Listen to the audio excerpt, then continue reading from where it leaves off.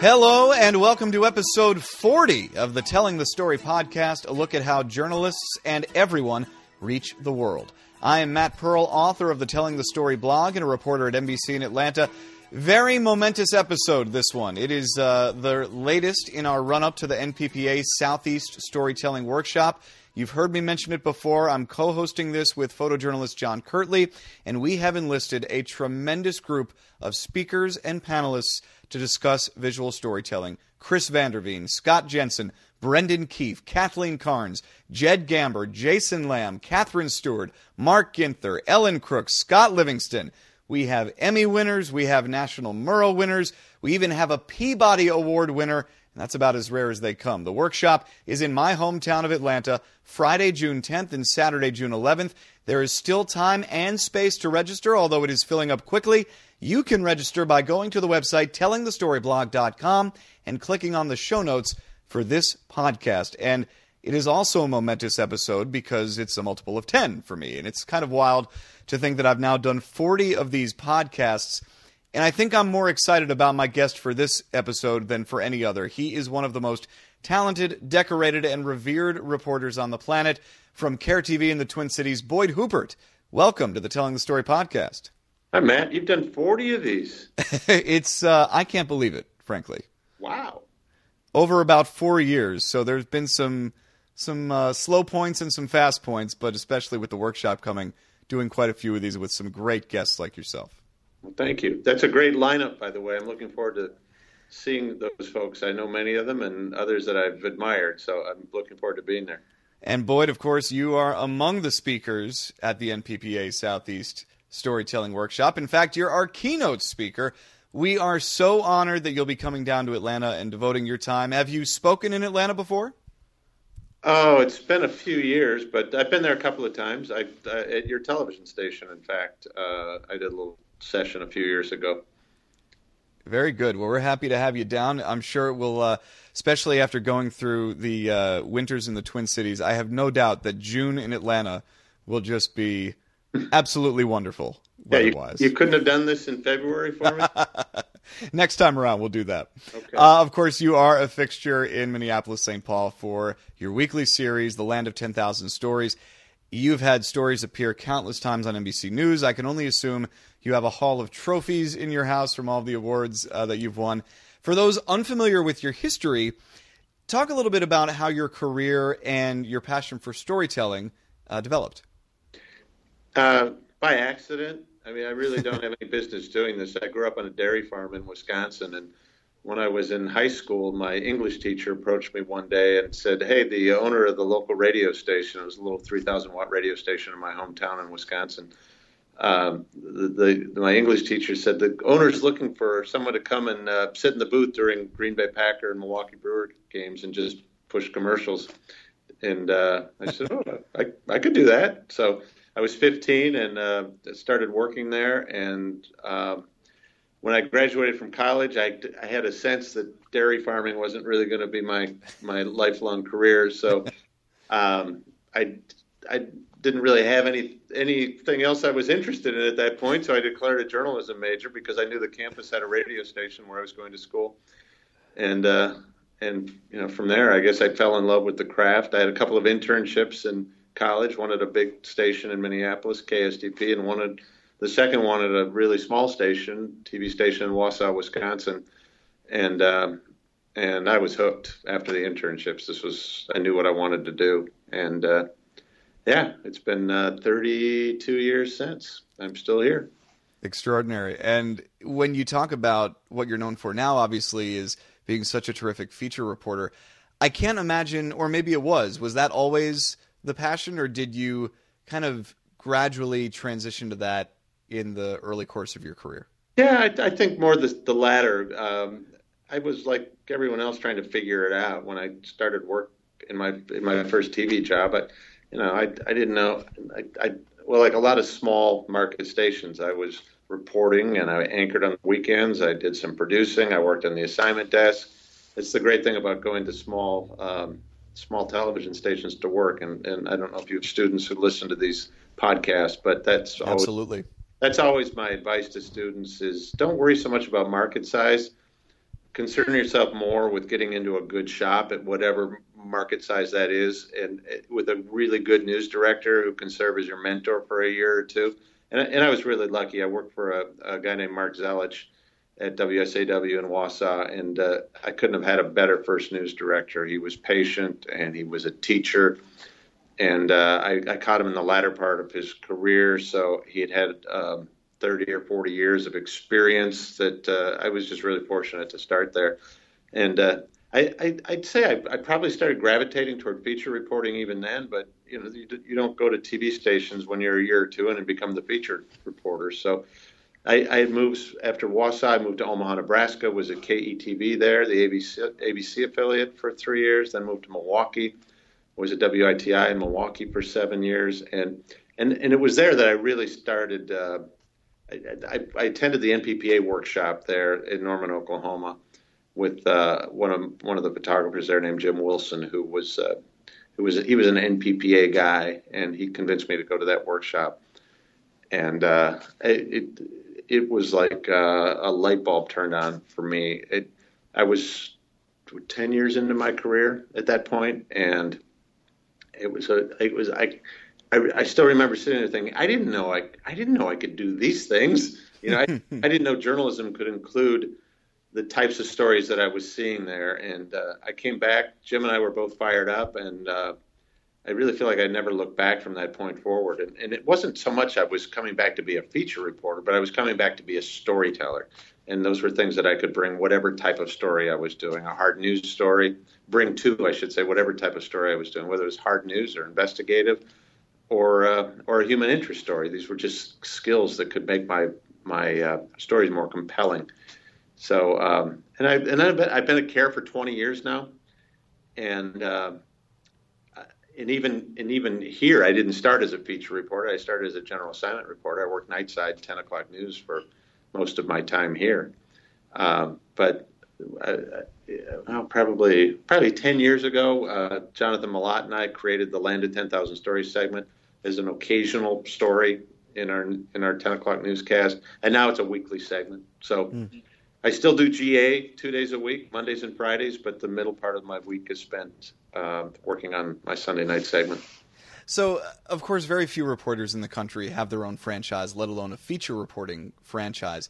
And I wanted to delve into that a little bit. You said that you and Jonathan kind of went out of your way and created it on your own, or was this something that was done through the newsroom? How did that happen? We were on a flight. I don't remember where we were flying, I think to a story, and we were just talking about, he'd been at the station about 10 years, and I'd been at the station about 10 years, and we were just talking about, what's our next thing?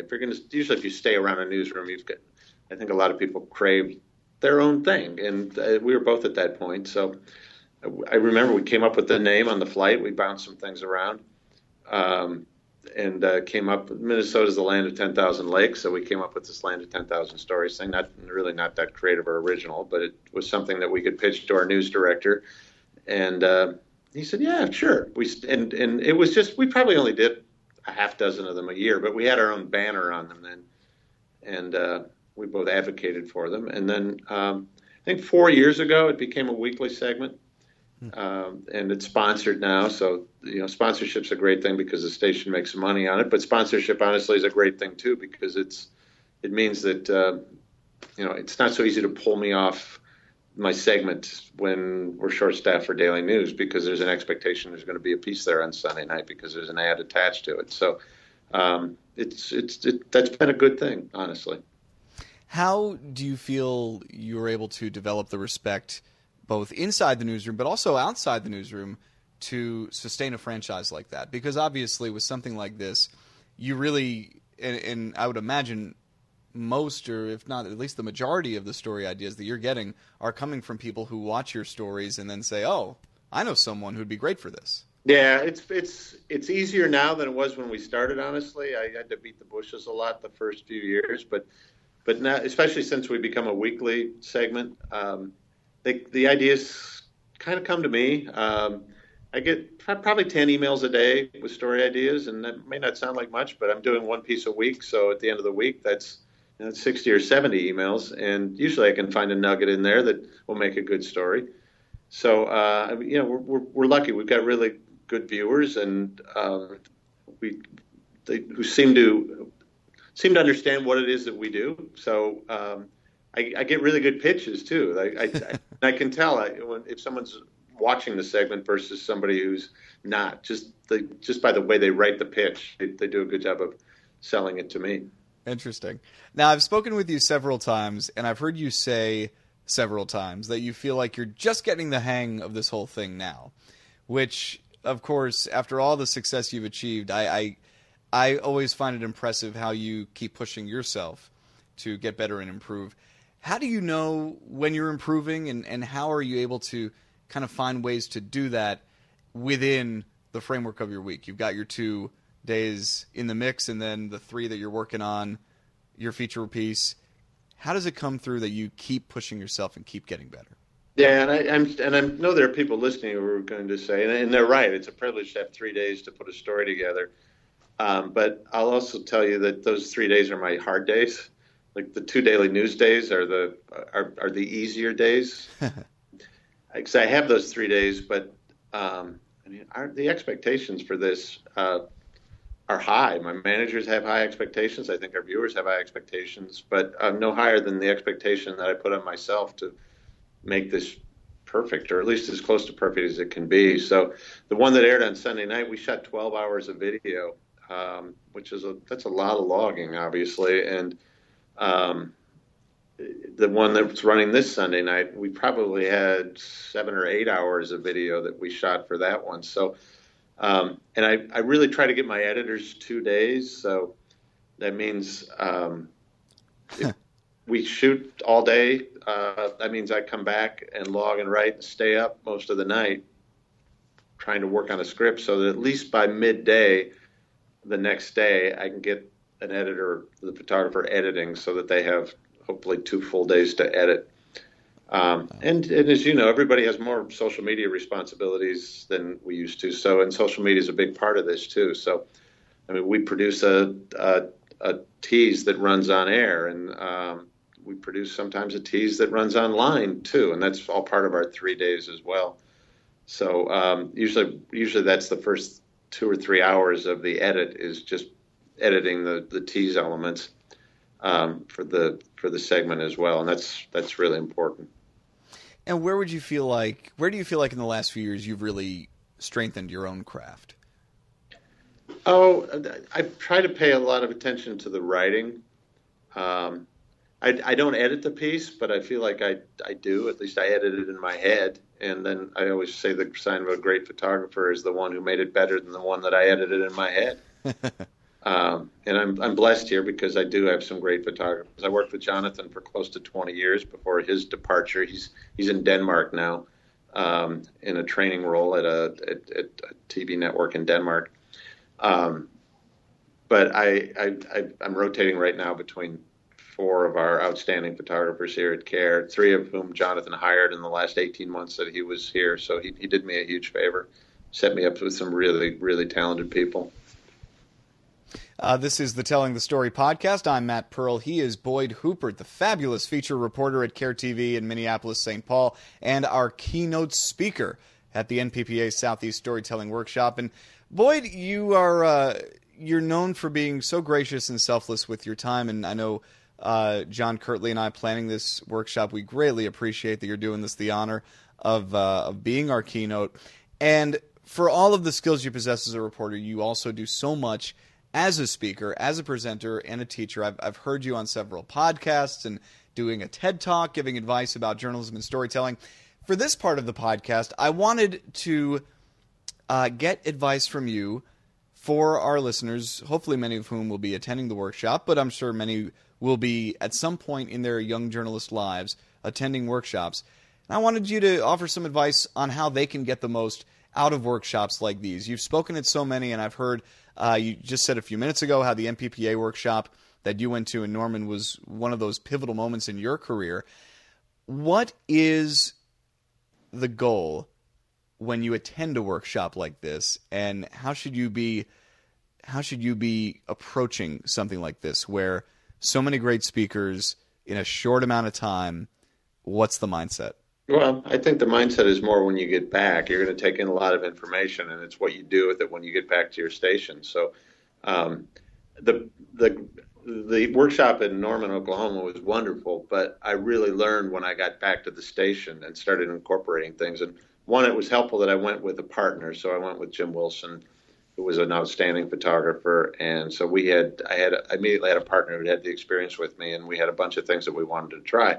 But then I also met another reporter there named Kim Reamland, and Kim worked in Spokane, and I was in Milwaukee, and we started swapping stories. That was back in the day when you would have to put a beta tape together and mail to each other, and then now Pay the postage on that. yeah, they pay the postage. Right now, it's so easy to send links. But we had a deal that when she got three good stories that she was proud of together, she'd send them to me, and I'd critique her. And then when I got three good stories together, I would do the same. And we had these critiques going back and forth. So she picked up things at the workshop that maybe had slipped my mind, or I had gotten lazy, and she would call me on it in my storytelling when I was falling short, and I would do the same for her. And I would say that really it was a year of tremendous growth for me after coming back from that workshop. But it wouldn't have happened if I hadn't had Jim and Kim to be there to help me incorporate a lot of the things that I had learned there. And the three of us had all gone through that together. So that was really ideal. And then don't stop. So come to Atlanta, and that's a great workshop, and you're going to learn a lot. But that doesn't mean that's the only one you should attend. And that's right. It's this reinforcement that comes with attending workshops, and I attended many of them. I think when I went to that first one in Norman, Oklahoma, it was like, okay, I want to be like Bob Dotson, and I want to be like John Larson and some of the other great instructors there. I want to do what they're doing. I don't know how to do that yet. I'm a long way from there, and I'm still trying to reach their level. But it was that it was like these things are possible, and now I have to figure out how to accomplish them. So I went to Poynter Institute, and I tried to continue to learn and continue to go to workshops and surround myself with good people and get critiques when I can. I sent work to John Larson after I'd heard John Larson speak, and he was kind enough to give me a critique. So learning is a lifelong pursuit. I mean, I'm still learning.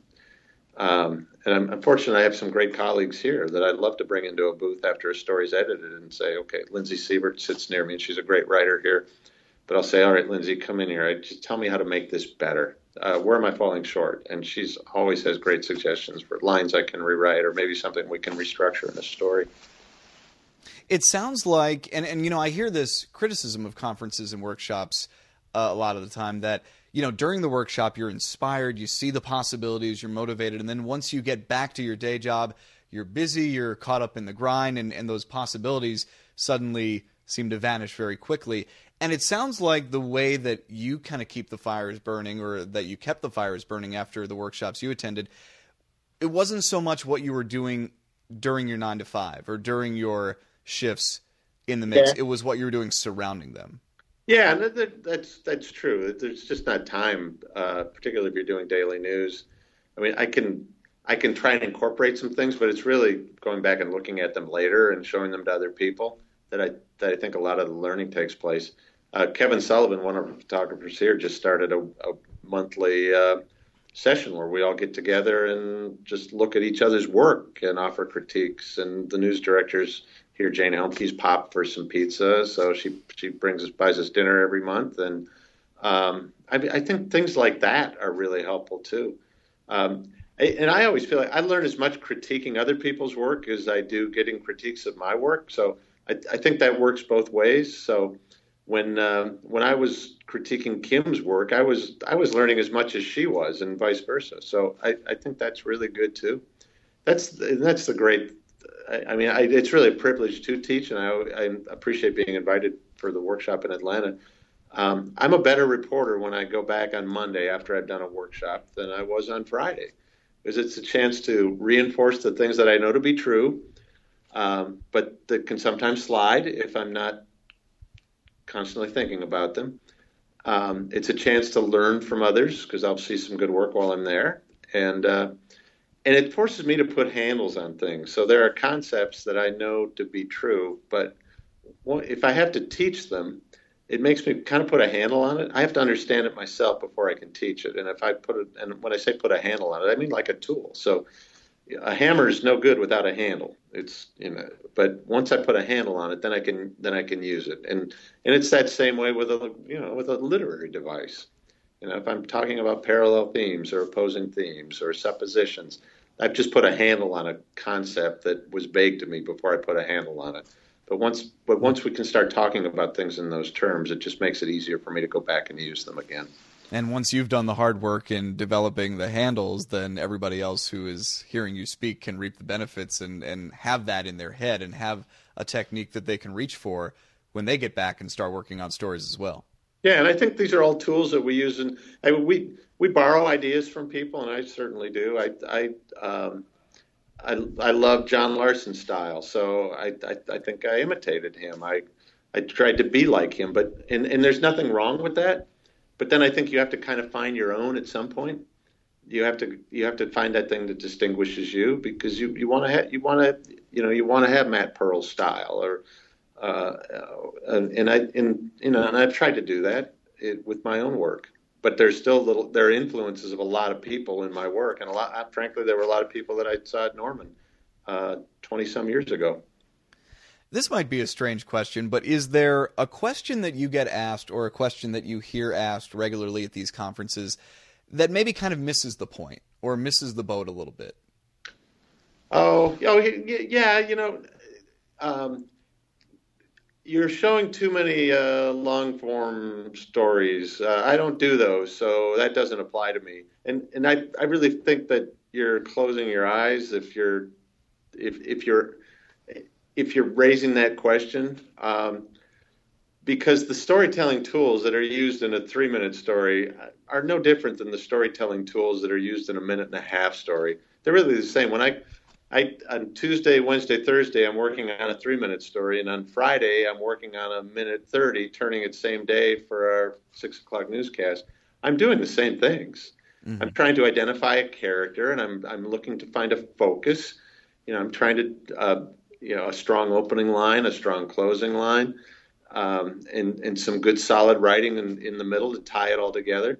It's no different. And whether I'm covering a traffic accident or a snowstorm or a gun debate at the state capitol, those are things that I'm always trying to do. So I think people are missing the point if they hear a good speaker doing good stories and close their mind because what they're showing is 3 minutes long instead of 1:20. I have more time to craft that 3-minute story, but if I have to do it in less time, I'm just being a little more efficient about the way that I do it, but I'm still bringing the same tools to the job. This is a quick anecdote, but I had a situation today where I had a package at 5:30 and then another mini pack at 6. And I did not complete the 5:30 package until about 5:26 and sent it to air, and it ran at 5:30. So that gave me about 30 minutes to write and edit this next one. So and you're MMJing too, right? So yes. Yeah, that's tough. Did you accomplish it? Well, not only did I accomplish it, it was not my best work by any stretch of the imagination, but I was surprised in writing and editing this mini pack, which I did in all of about a half an hour, how some of the storytelling techniques that I rely upon for the 1:30s and the longer pieces, how just naturally they showed up and made what was otherwise a very uneventful minute-long mini pack something that had a little bit of storytelling value and a little bit of extra punch. And so I do think there's absolutely something to what you're saying, and not just when it comes to length of time, but also story function. I'm sure, people will watch the feature stories that you present or the investigative pieces that Chris Vanderveen present. And if they're not doing those necessarily on a day-to-day basis, they might wonder, how much can I really take away from this? But I think so much of any story, whatever the subject matter, so much of that can be translated into other themes and other stories. Yeah, well, my main area of focus for most of my talks is focus, and there's nothing more efficient than a good focus, because once you figure that out, you can get rid of all the things that don't fit your focus. And it's as helpful to me, maybe even more helpful to me, on a quick turn daily story than it is on a long form story. But both of them need it. One of the teaching examples I use involves going to the state capitol for a gun debate a couple years ago. It was a full hearing room, but we got sent late, and people were streaming out of the hearing room when we got there. It was over. So all Jonathan and I had was a hallway full of people that was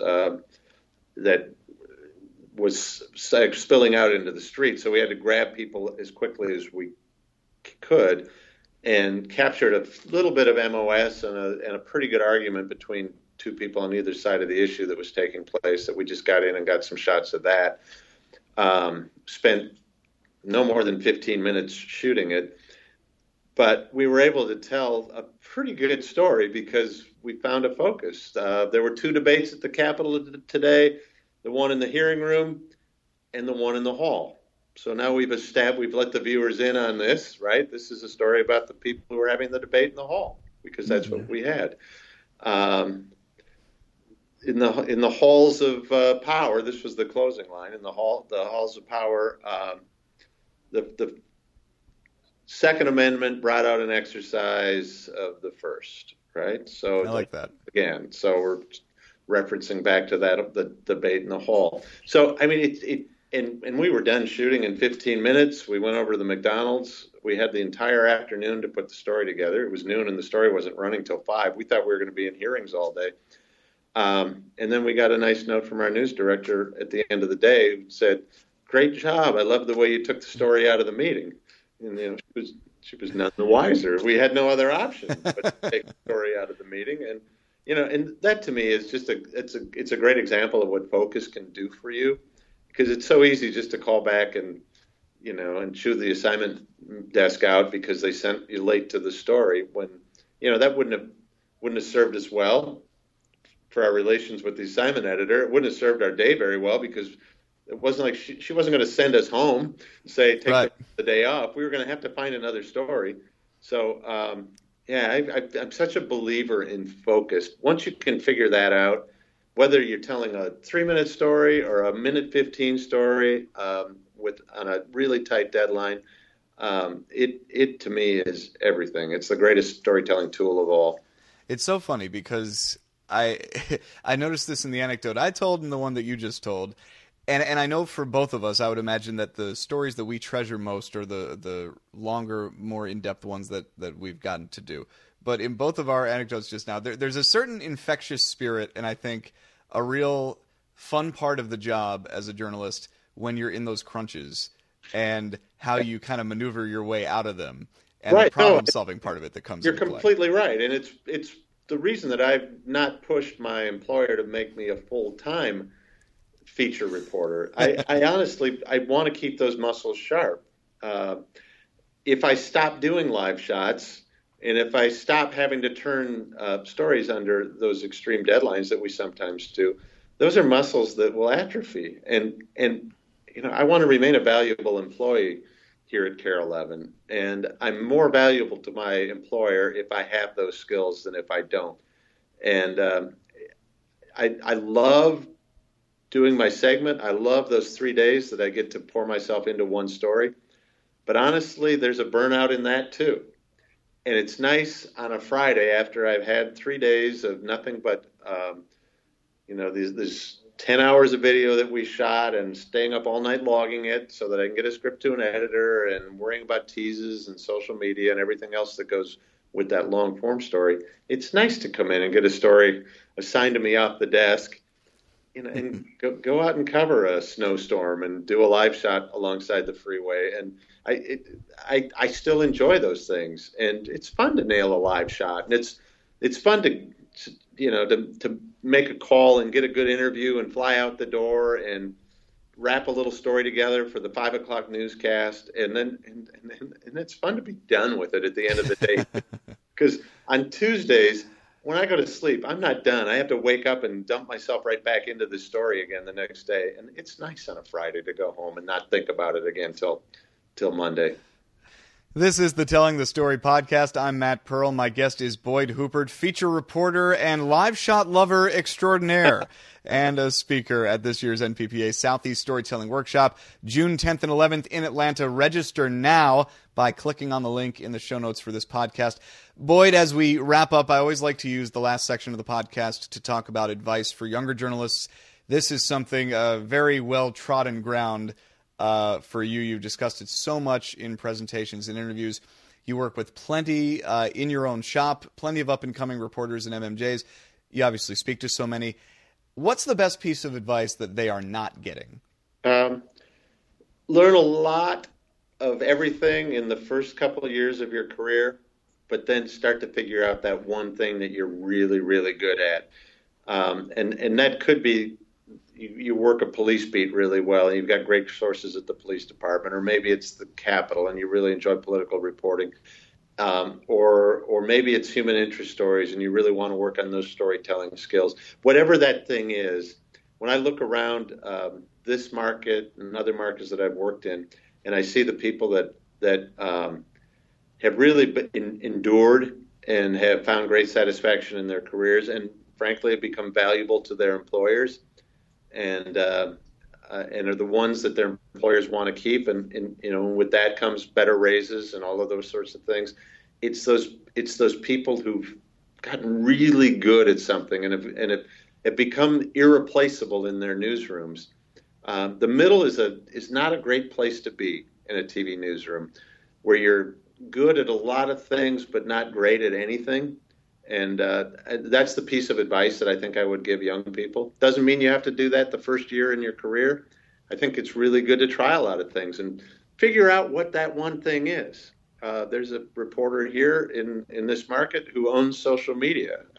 He's got, I don't know, probably 30 times the Twitter followers that I do. But he's made that his thing, and that's made him more valuable to his TV station. So whatever that thing is, find it. I think a lot of young journalists enter the business these days, and they don't get feedback from above that values storytelling. And I know this is, storytelling is something that you hold dear. It's probably the bedrock of almost every speech and presentation I've ever heard you give.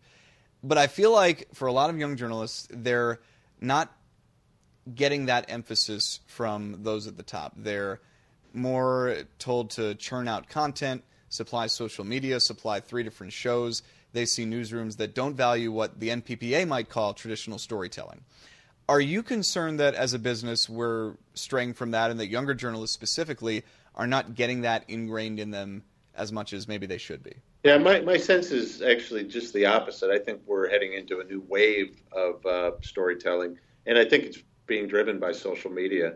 And I think that companies, newsrooms that aren't paying attention to this soon will be, because I look at what's being shared from our newscasts. We have a chart beat hanging on the wall in our newsroom. I assume you do too.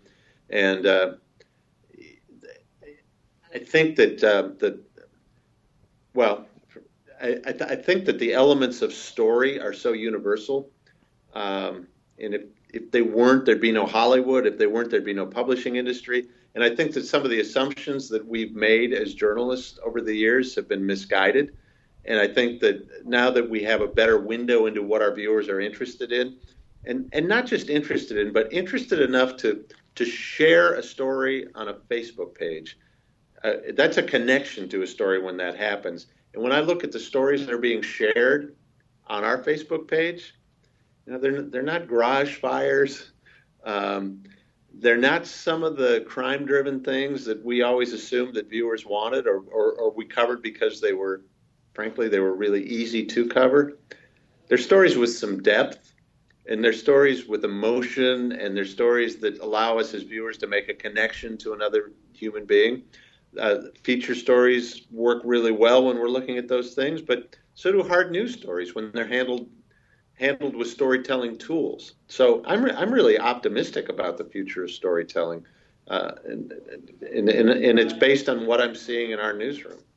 That's great. And I know I'm a loyal follower of your Facebook page for Land of 10,000 Stories, and you've had some fabulous social media successes through that. Is there one in particular where it just reached a number of people that you never fathomed a story of yours would ever get? Yeah, I did a story a couple of years ago about a little boy named Emmett, and he was 3 years old at the time, and struck up a friendship with a World War II veteran named Erling, and it ran in our Land of 10,000 Stories segment and went nuts on social media, and we ended up doing a couple of follow-ups after on the two of them later that also did very well on social media. And I think it's things like that that have helped me understand the potential of this.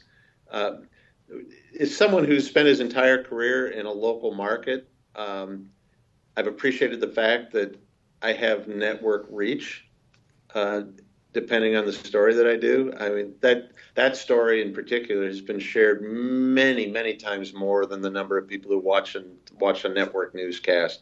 So those of us who toil in local television should be excited about the fact we have a worldwide reach now for the stories that we do, which behooves us even more to figure out the tools and techniques that we can use to tell those stories to broaden the reach.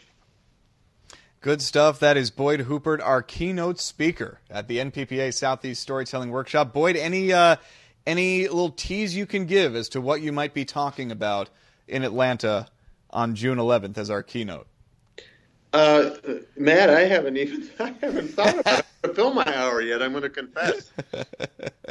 Here's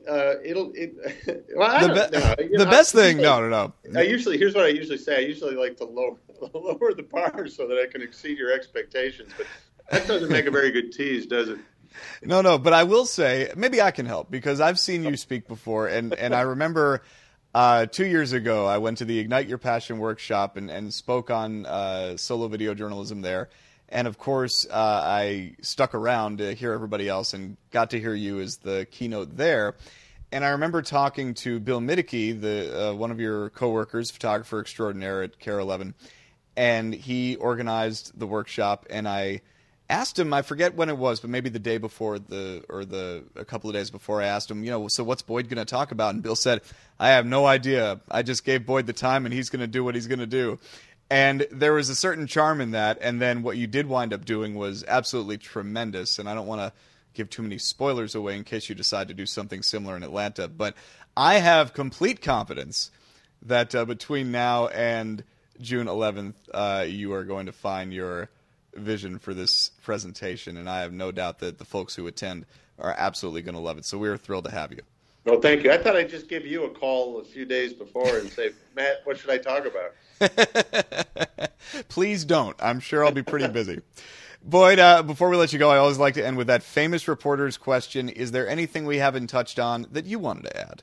Oh, wow. Yeah, I use that one all the time, and it usually works out pretty well. No, other than this is my I'm about to hit 33 years as a reporter.